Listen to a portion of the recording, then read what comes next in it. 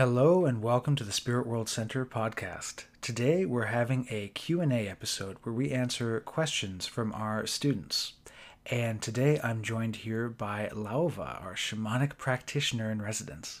Hello everyone. And today we are answering a very interesting question coming once again from one of our students, and it is the following. And she's actually asking this on behalf of a friend of hers. So I've been speaking with a friend of mine, and she recently asked me this. A brief synopsis is that a lot of my recent trauma therapy has centered around the death of my older sister when I was 13. The therapist said he feels like a part of her stuck with me and became an aspect of myself, trying to fill the void and become like her. I think he's mostly talking about emotionally, mentally, but I was wondering if you had any experience with possibly trapping an aspect of a person with you after their death. Is it crazy to feel like I need to try and release any part of her that I unconsciously held on to? Thanks for any advice. So, Lauva, what can be going on in a situation like that when you have a traumatic event happen early in life, the death of a loved one when you're 13? What can happen? So, on the shamanic perspective, when someone lives a trauma, and here we will talk about the younger sister, it is called soul loss. And a soul loss is when a part of your consciousness leave the body to go in the spirit world because it cannot cope with reality. It is too much. It is hiding. It need to be healed. Now that's one thing. And because there's a part of your consciousness leaving you, it leaves a hole, an energetic hole inside of you. So it's like if you are a house, there's a broken window, and therefore it makes you vulnerable to have intruders inside of you. Okay, so that's soul loss in a nutshell. What can happen then now that we know that? Well, there's many possibilities. One of them is that the older sister, she died at a very young age and wants to experience life. So she decided to attach herself to the younger sister so she can live vicariously through her. So that would be one option. And here I'm talking about what we call entity attachment. Okay, that's another term, is that once you're vulnerable, when you have like power loss or soul loss, you are more susceptible to experience what we call entity attachment. An entity usually will be a unhealed ancestor, and now that even if she's 13, now that she's dead, she's an ancestor. It's sad like that. And so she could have attached herself to her younger sister because she wanted to just live her own life, because she didn't have the chance to do so. She could have also attached herself to protect her younger sister, feeling that she is vulnerable and she preferred to be the attachment than anything else be an attachment to her. Well, what's curious here is that it's an entity attachment, but it's not always a seriously negative thing. Yes. When there's an entity attachment, right? Yeah. People hear entity attachment and they think that sounds demonic, right? Yeah. Like, am I being oppressed by demons, right? And in fact, there's a lot of different types of entities out there, right? Yes, there are some very seriously negative, nasty things out there. But at the same time, there's spirits of the land, there's fae, there's nature spirits, there's spirits of your loved ones. And so, yeah, what we're talking about here is that an entity attachment of this sort, first off, the spirit of the sister might have passed over, or it might not have. Right? It might still be in the liminal here, or it might have passed over to the other side. But either way, they can influence those who are still living, right? This is when we're talking about unhealed ancestors. There's healed ancestors that have worked all their stuff out and no longer have this craving for the physical world and have gotten over the trauma of living. And yet there's unhealed ancestors, right? Beings who have recently got to the other side, who are still playing out their traumas, who are still healing. And they, unfortunately, can influence those who are still left alive, right? Yes. And so, essentially, when you have someone who suffered a passing like that, those who left, whether it's an entity attachment because they're still in the liminal, or whether they have gone to the realm of the ancestors and are influencing us from the other side, they can have a lot of effect, right? I mean, our example that we use a lot is if you have an ancestor who had dependency problems, or had alcoholism, that pattern can play out through you, because that ancestor is suddenly living vicariously through you, and you might be tempted to have substance abuse problems.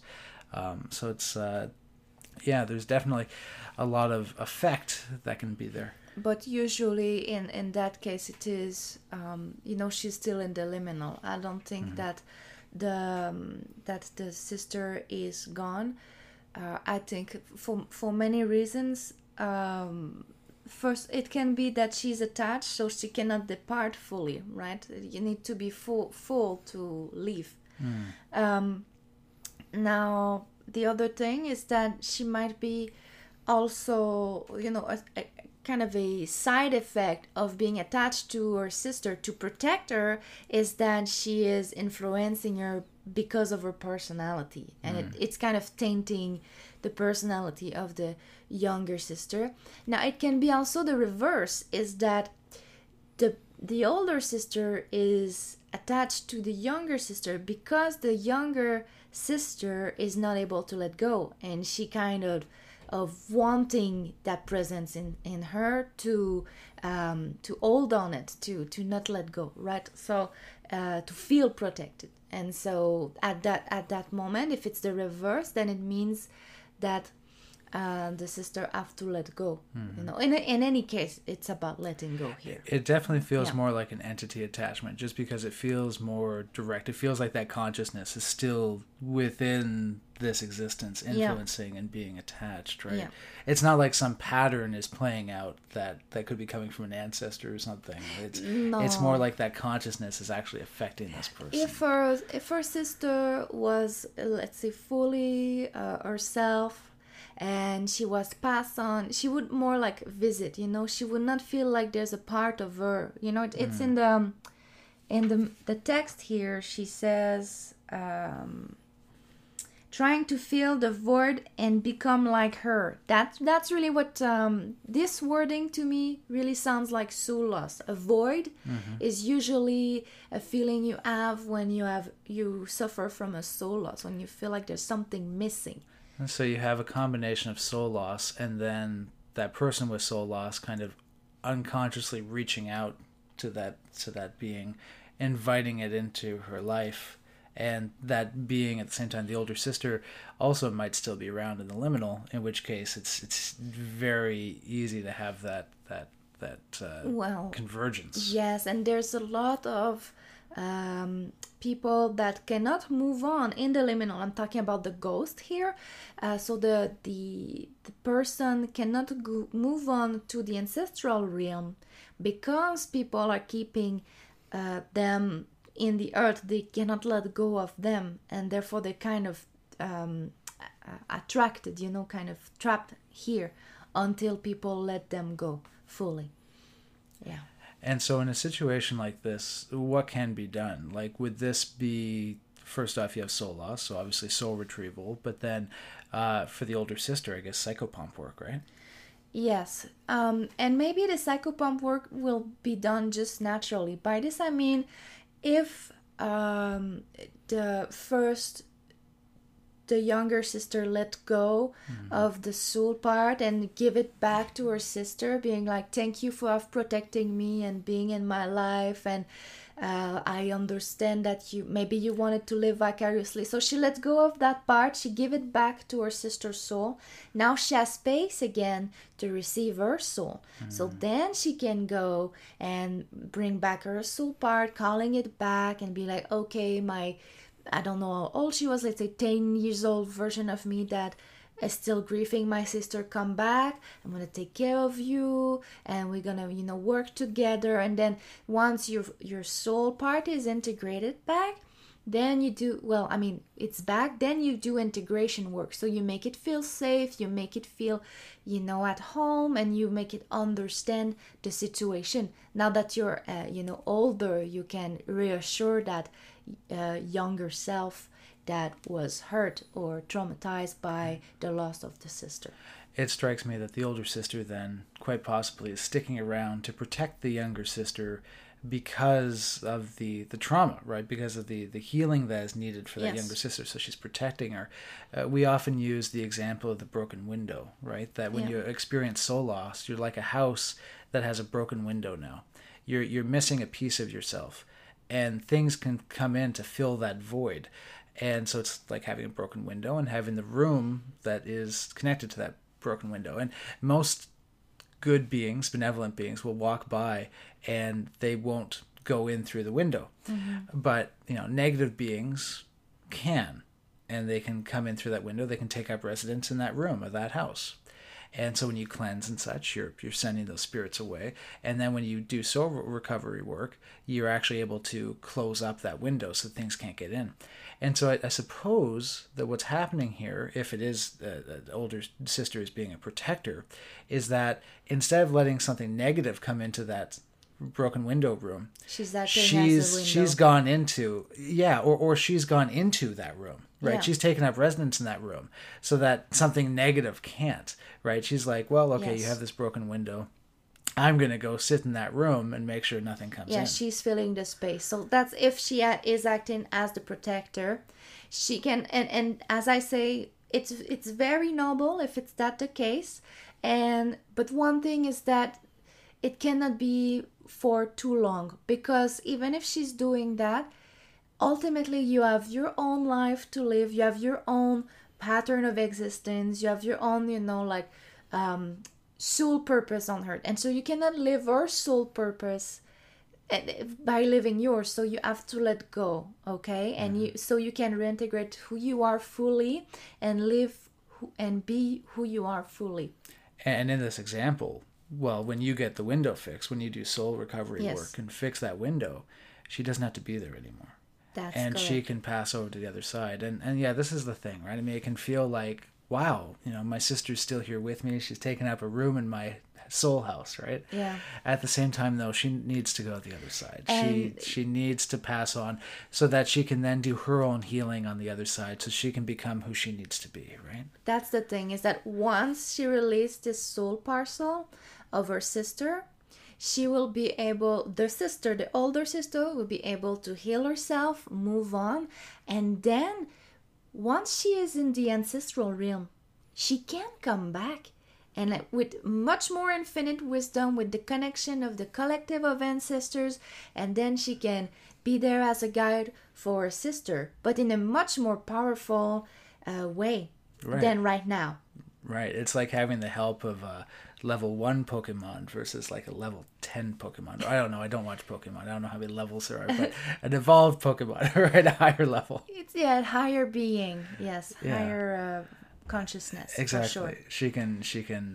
Because right now she's like this 13 years old lady that has not lived her life fully, that wants to things out of life, and maybe just influence her younger sister, be like, hey, maybe we should do that, and so on, and then it can play on guilt, because you're like, oh, she didn't have the chance to live that, I'm sure she would have lived that. So you kind of, you're doing things that are not from you, and if it's not from you, then you have to let go, because it doesn't belong to you.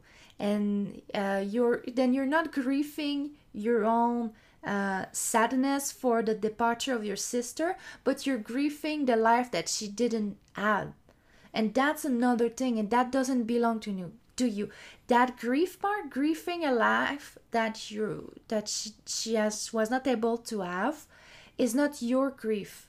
It is her grief, and then you have to let go of that and give that back to her, and she goes back in the spirit world, and then she can heal that part of her. Right, because ultimately she had her pattern, she had her goals and her pattern for its existence that was coming from her higher self, that was cut short, or that was lived to what she needed to do in this life. Yeah.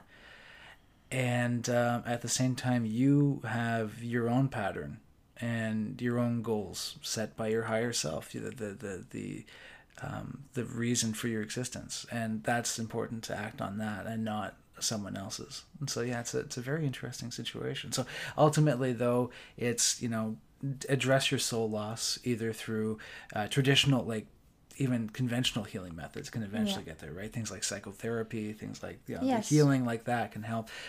Shamanically, you can address that soul loss. There's many ways.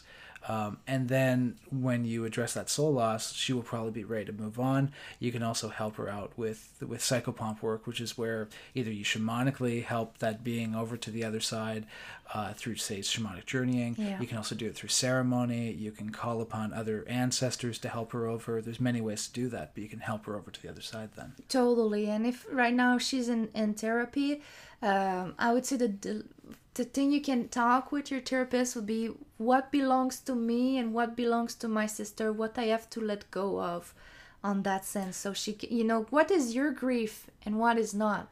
And that's a start. In other words, establish who you are, understand who you are, and what you're taking from this vision of your sister, right? Yeah.